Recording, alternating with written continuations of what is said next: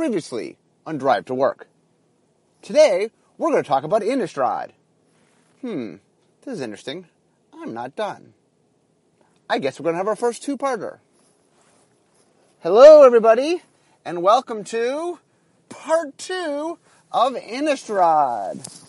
I've always pulled out of my driveway, which means it's time for Drive to Work. Okay, guys, I did not finish my story last time, so I'm going to finish it today, or maybe I'll finish today. I have no idea. Like I said, these podcasts are not carefully planned out. It's just me talking while I drive to work. Okay, so yesterday, for you guys, I recorded this yesterday. I didn't want to forget part 2, so I'm doing it the day after I recorded part 1. You guys probably listened to this a week ago, so, but trade secret, when you're doing part 2, don't wait too long, because you'll forget what you said. Okay, so, the idea was we were talking about trying to figure out how to make the werewolves work. And I talked last time about how we explored the night-day. And it was neat, but it was clunky, and anyway, it didn't end up working out. So, meanwhile, at the same time we were trying out day-night, we were trying out double-face cards, which at the time, by the way, we called double-sided cards. Why don't we call them double-sided cards? Are they double-sided cards? And the answer is, all Magic cards are double-sided. What makes these unique are not that they have two sides, is that they have two faces. That's why they're double-faced and not double-sided. But all during design, we called them double-sided, and then Dell pointed out that all Magic cards are double-sided, so we changed it to double-faced. So what happened was, I was trying to figure out the problem. I didn't want to just have one solution, because one of them might not work out, as was the case with night and day. So, essentially, we did a bunch of things at the same time, or two ones really. And that's an important part. A lot of times we're trying to solve a problem, is sometimes you want to try multiple things at the same time, because you cover more space quickly. So, we were trying, once again, to recap from last time, Duel Masters, which was a game that we also make, Wizards makes, had tried doing they had done double-face cards. And so we knew that we could print them. We knew that we had the technology to be able to make them. And they were very popular in Japan, which is where the game comes out. And so Tom Lapilli, who was the development representative on the design team, brought up, because he had worked on a Duel Master team, and he had seen the double-faced cards and said, oh, well, that's a way we could do werewolves, human on one side and werewolf on the other. And so I liked the idea, I was skeptical that we would do it, but I liked that it captured what werewolves were, and I was willing to explore it.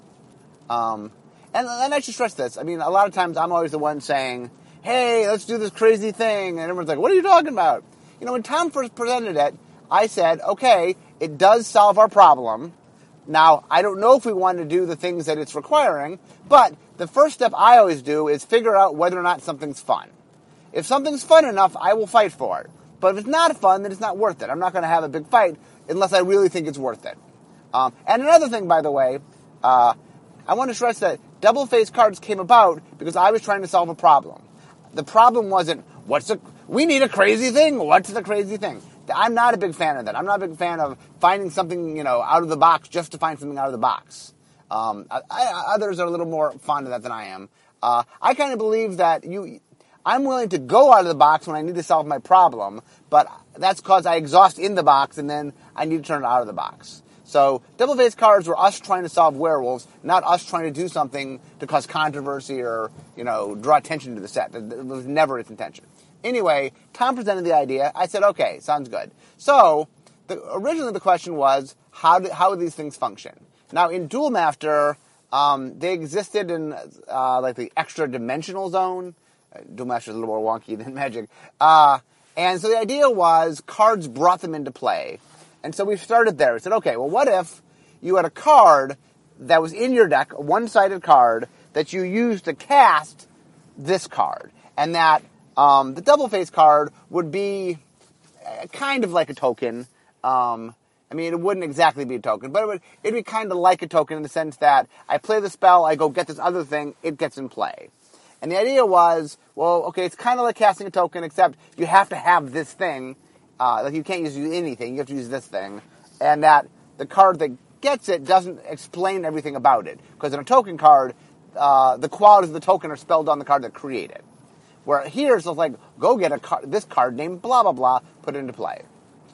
So we place it, for a good chunk of design, that's how we play tested. Have this card, so I draw it, okay, go get blah de blah. That means I go get, the human werewolf, human side up, and then it works. Oh, okay, so that was how we did it. So the question then was, how do you go from human side to werewolf side?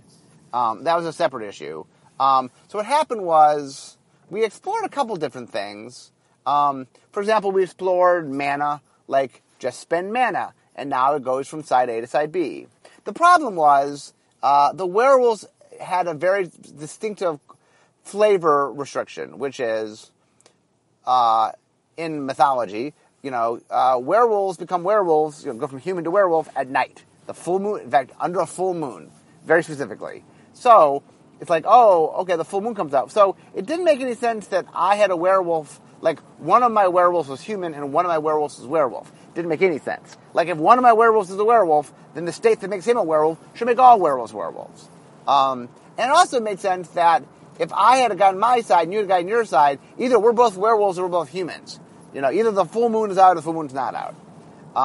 The other thing that I cared a lot about was I wanted to make sure that the gameplay between the human and the werewolf state was something that each player had some control over.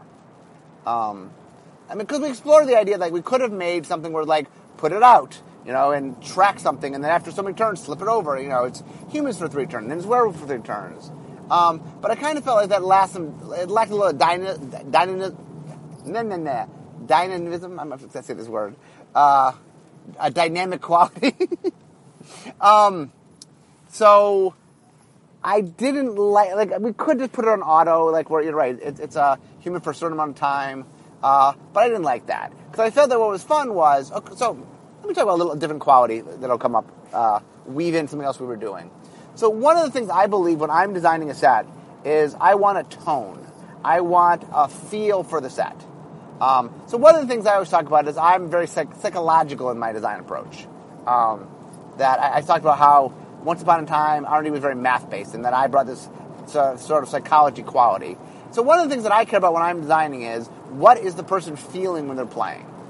Because if we're trying to capture something, emotions are an important part of it.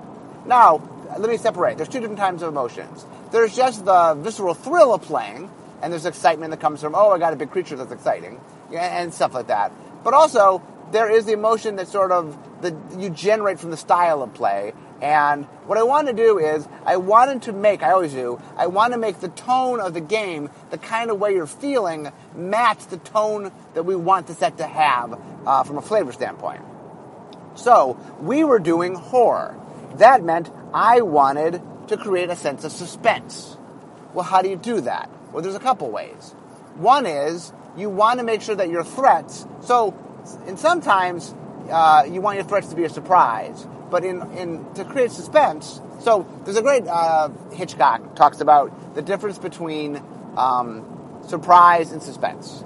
So he says, surprise, I'm talking about Alfred Hitchcock, by the way, surprise is 2 guys are sitting at a table, bam, a bomb blows up, they die. That's surprise. We didn't expect that. Suspense is 2 men are sitting at a table, you show the bomb and watch it slowly ticking down. Now that is suspense because you now know the bomb's going to go off, but you don't know when. Are the men going to still be there when the bomb goes off? So that creates suspense. And so what I wanted to do was I wanted to create suspense in the game. Well, one of the things that meant is the threats had to be more public. So for example, with the werewolf, I liked the idea that there's a human. The werewolf side is the scary side, not the human side. So if your opponent has a human in play, a human werewolf, then you're like, uh-oh, I'm scared because I know one day that bomb is going to go off. I don't want to be around when that happens, or I want the game to be over or something. And so one of the things was to I wanted to be able to make the humans becoming a werewolf something scary. Because, I wanted to have a suspenseful quality. The other thing we did a lot of is we ratcheted up a little bit more the uncertainty of things. Like, notice whenever you get a card back from the graveyard, it was random. Partly what that was to keep repetition of play, but another was I wanted to create suspenseful moments, and part of suspense is not knowing the outcome of things. So we had more cards in the set on purpose that kind of, you didn't quite know what was going to happen.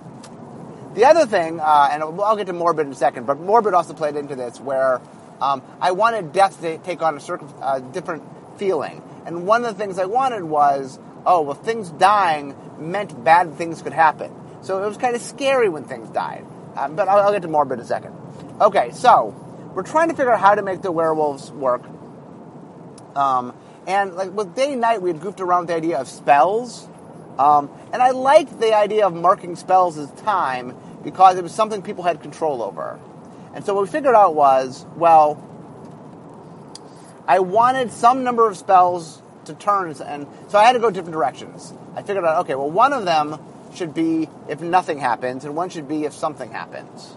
And so originally, the idea, I think, the reason the werewolf turn was 0 was the idea that I wanted you to get to the point to where I wanted you to be able to turn the werewolf with it had to have some cost to it. It wasn't easy. And so the idea was, early game I want to keep casting things, so if I want to turn my werewolves, I have to actually have a cost to do it. But later game, I might just run out of cards. I might naturally have to do it. And so that also meant my opponent, it created suspenseful moments for my opponent, because my opponent wanted to make sure to cast something every turn, because if he didn't, and then the flip back being 2 spells made this dynamic thing, which is interesting, is, if they're spending all this energy to keep it from flipping over the first place, they're going to deplete their hand, making it harder to turn them back. Also, it made this nice dynamic where there was this interesting catch-up feature, where once I had a werewolf in play, my werewolf is dominant and good. I now am restricted from casting 2 spells a turn, because I don't want to turn off my werewolf. So it's kind of neat that the guy who has the advantage has a little bit of a disability built in to keep his werewolf around. But anyway, it's funny that I had a hunch where I wanted to go, and then we playtested, and as we playtested, I realized it had a nice feel. And so we sort of locked down the werewolf mechanic. And what I realized, by the way, was when we were playing with the double-faced cards, they felt right, they felt good. And remember, at this point, they still were something that was outside the deck. That you had a card and you would cast it. So I'm like, okay, they're neat, they're outside the deck, but it's kind of we're shaking up a little how tokens work. I know they wouldn't technically be tokens, but it would have a token feel. Okay, so now my set is due. It's about 4 or 5 months before my set is due to development. So I finally go to Aaron and I say, I need to talk with Caps. I think we want to do double-faced cards. I'm like, okay, I'm convinced we want to do them. And I knew there was a big enough...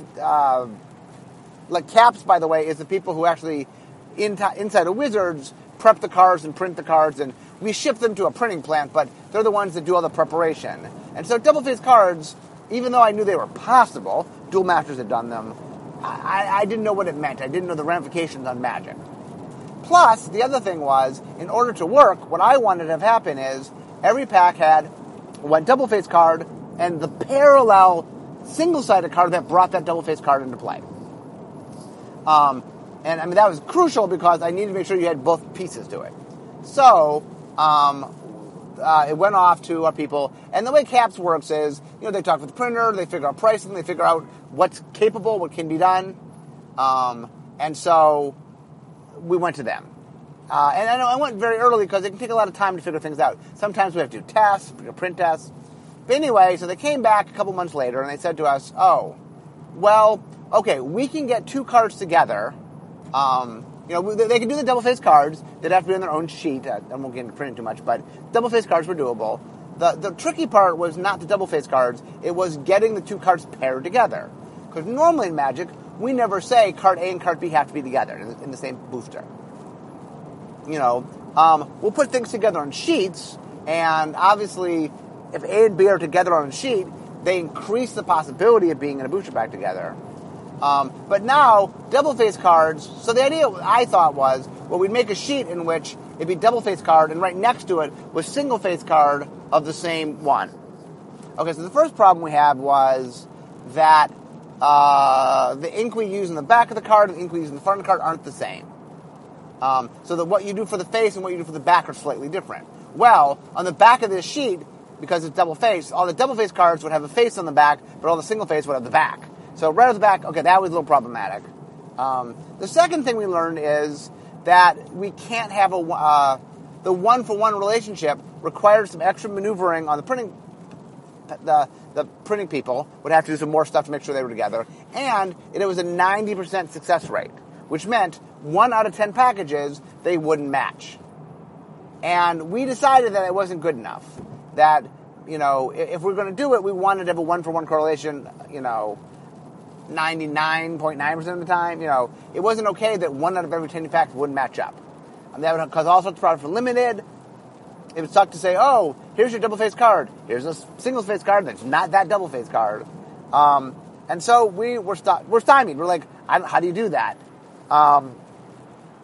So finally, I think the solution, we talked about all sorts of different things, and I mean, it was a problem we worked on for months. And finally, Mike Turian, what I call the Gordian knot answer, he said, just make them double-face. Just put them in the decks. And I'm like, but they don't have backs on them. And he's like, look, I've done the research, because at the time Mike Turian was now, he used to be a developer in R&D for Magic. Now he works in organized play. And so he had a lot more data from organized play. And he's like, look, I've seen the data. Something like 95% of people play constructed Magic with sleeves on. In limited, it's less, although even in limited, it was over 50%. And so he said, well, what if we just put them in? And a lot of people have sleeves. But the answer was, well, but what if they don't have sleeves? And so we're like, okay, well, we need something you can put in that would be representative. And then somebody, I don't remember who, was it Aaron maybe? Came up with the idea of the checklist card. Well, what if we had a face-down card that just represents every Magic card? And at one point we talked about you write on it, and they're like, well, no, we know the card, so we decided to make the checklist card. And the idea was, look, just put it in your deck if you have sleeves. If not, well, here's a backup that allows you to be able to do it. The checklist wasn't ideal. It's nowhere near as good as having the one-for-one correlation. And my biggest issue with the checklist card, by the way, is that art is such a big part of the game. And like in the previous version, the idea was going to be the single-sided version had the same art as the A-side version of the card. So it's like, oh, here's the human. I cast him. Now it matches up, and there's a human. And like, not having art on the card is a blow. The confusion of what card is exactly, it was not the perfect answer. But because we decided that so many people play with sleeves, we're like, okay, it's not going to be a problem for most people. And if people really want, they can swap in this card. So the interesting thing that happened was, okay, so we had the double-face cards. We were figuring out how to do them. Meanwhile, in R&D, and this didn't happen until, even though design said we were doing them, it wasn't until development got their hands on the file that people started coming out of the woodwork. I won't name names, but there were a couple people who went to Eric Lauer, who was the head developer of Innistrad, and said to him, you cannot do these cards. 100%. These are wrong.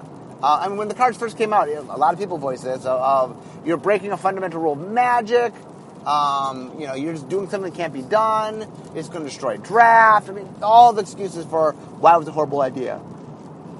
And Eric was very confused because, and what happened was, usually when we do something that's a little more out there, as the head designer and as lead designer of the set, I feel it's my obligation to sort of fight for the thing that if I believe it's right, I don't want to stick something that doesn't make sense in a set. But once I believe it's correct, and I believe the audience will like it, I had 100% faith.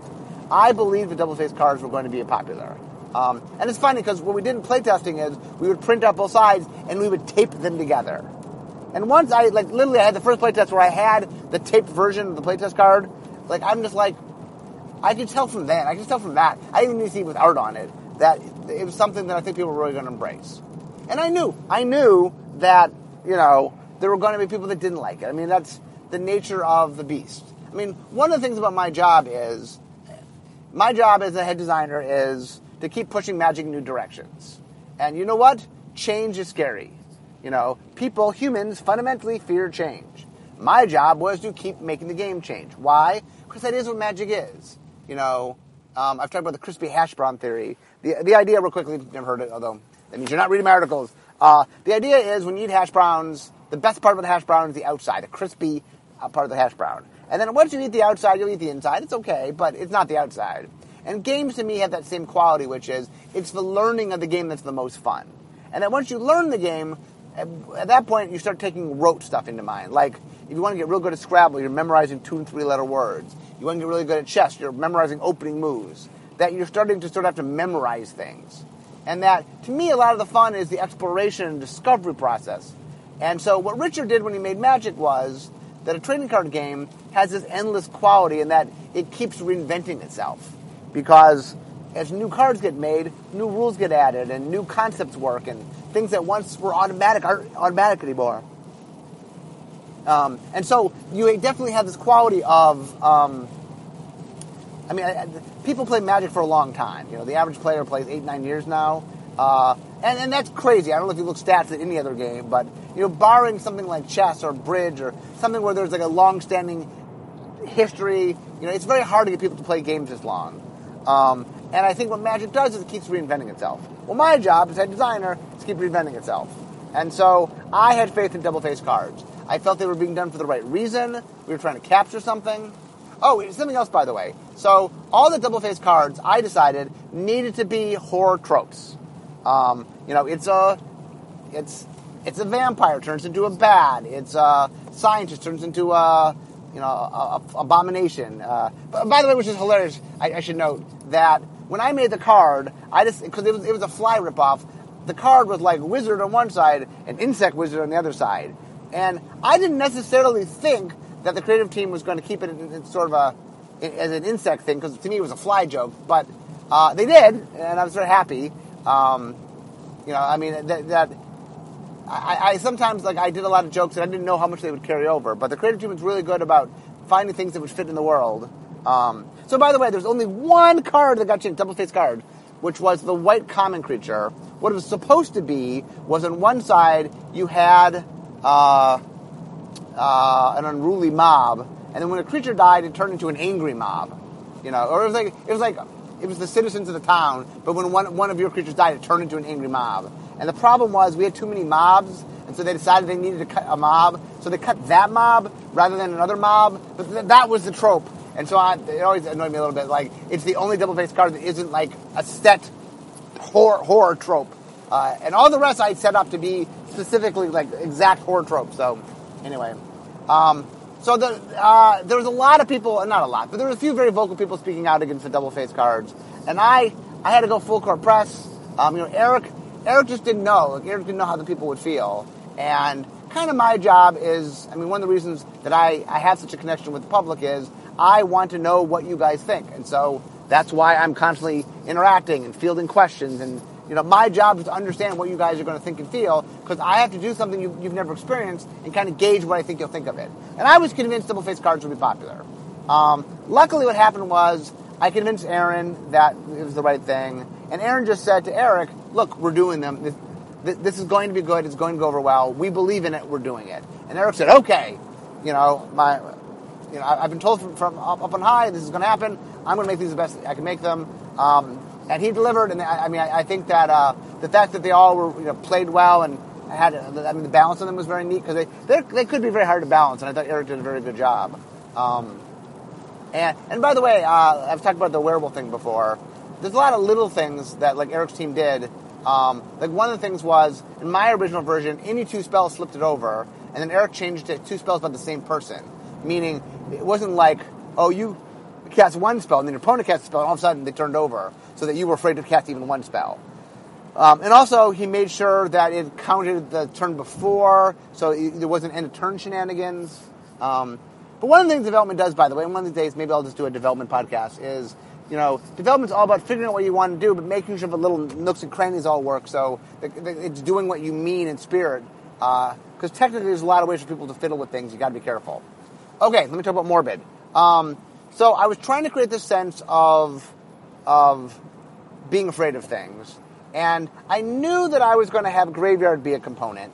But I also wanted death to be a component. I wanted death to matter.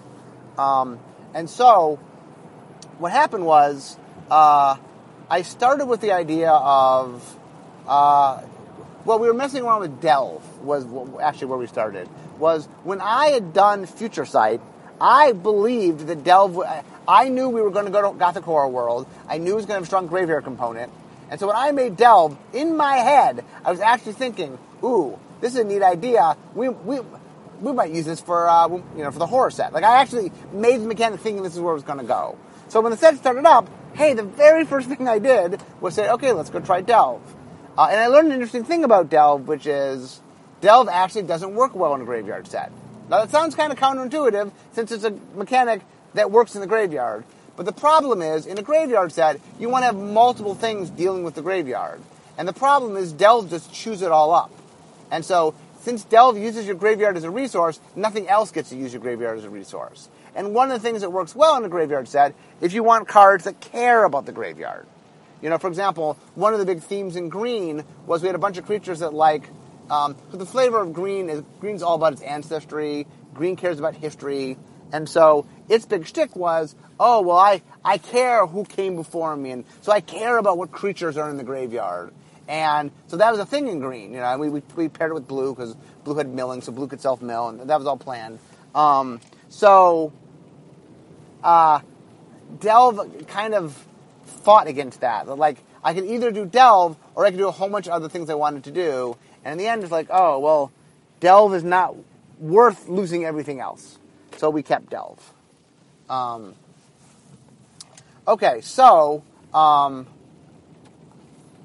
I then was saying, I need to deal with something about the graveyard. I want a mechanic that was a new mechanic. Which gets us to flashback. Okay, so, I'll get to flashback in a sec. I knew I wanted something that cared about the graveyard, and I tested a bunch of different graveyard mechanics out. None of them were really doing what I wanted. I mean, obviously I have a few other things I did, but none of them were the mechanic I wanted. And finally I said, you know what? It's not that I care about the graveyard as much as in Horror World. I want death to mean something. I really want death to be relevant. I like the idea that when something died, you're like, uh-oh, something died. And I wanted that to have an emotional impact. And so we played around with the idea of, I said, okay, what if we just had a mechanic that's like Death Matters? And we tried a couple different things. We would look at what had died or how many things had died. And then finally I got to the point of, I kind of looked at Landfall for this and said, okay, what do it just says, or actually, I don't know, Landfall is the right comparison. I said, I just want a spell that goes, hey, did something die or not? I guess it's more thresholdy, but a short-term threshold rather than a long-term. And I like the idea of just saying, okay, the question is, did something die? Yes? Okay, I get a bonus. Now, the hard part about doing Morbid was, because death tends to happen at certain times, certain effects didn't make a lot of sense. For example, let's take Giant Growth. Giant Growth is an effect that you can make bigger, but the problem is, it is tricky to use. Now, I'm not saying we can't use Giant Growth. I'm just trying to explain that you can't use it necessarily in the way you think you want to use it, right? I can't have something die and then have my guy grow if the thing dies while it's in combat. That doesn't work. And so we had to be careful that we didn't do effects that kind of wanted to be combat effects. In general, that steered us away from doing instants, that we mostly wanted to do sorceries because we wanted to kind of do effects that were relevant when you played them. And Morbid also had this, Morbid ended up being something that development had to work with because I liked a lot the idea, and I liked the impact it had on the game. I liked the idea that something dying was something you had to be relevant of and at times afraid of.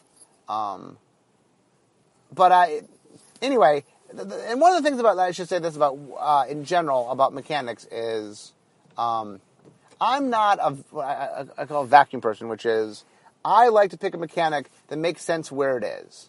Once upon a time, Magic, literally when I first started working on Magic, it's like, What's your two mechanics? Make your set. The two mechanics that have nothing to do with each other. You know, I mean, if you look at some of the early days, like Mirage had flanking and phasing. Those have nothing to do with each other. You know, I mean, Tempest had shadow and buyback. Now, I worked hard to make them relevant to each other and that they contrasted each other, but they weren't really connected, you know. And what was it? Saga was cycling and echo. And those have no inherent connection. In the early days. But now, it's like mechanics serve... The way I like to think of it is, I'm a painter, and the mechanics are my paint. I have a canvas, the set's my canvas, and the mechanics are my paint. And I'm trying to use them as means to sort of convey what I want to convey. Like I said earlier, I wanted to get a sense of suspense, right? I wanted to have a sense of, when you were playing, that you had sort of this feeling that you were kind of worried that something was going to happen. And a lot of times, you knew what was going to happen, and you wanted it not to happen. And you know, if this human was going to turn into a werewolf, well, you wanted to get a kill spell. You wanted to kill the human before he turned into a werewolf, because you knew bad things were coming. And Morbid played, in my mind, directly into that, which is very much allowed you to have the sense I wanted of, you know, this is a dangerous world, and in a world where horror reigns supreme, you know, death matters. And that was a big part of Morbid. Okay, now we get to the part of talking about Flashback and how Flashback ended up in the set. One small problem, which is I see the building. Yes, this isn't a two-parter. It's a three-parter! I guess when I talk about newer sets, I have a lot more to say. Maybe it's because I remember more. Maybe that's what's going on. But anyway, I'm trying to let these podcasts naturally be what they want to be, and I'm at work. I have not talked about I've not talked about Flashback yet. I've not talked about any of the tribal. I mean, I talked about how we chose the tribes, but I didn't talk about how we made them into what they were. So that means we're not done yet. So next time, we will have part 3, where I talk about, hopefully, the rest of Innistrad. But until then, I guess it's time to go make the magic.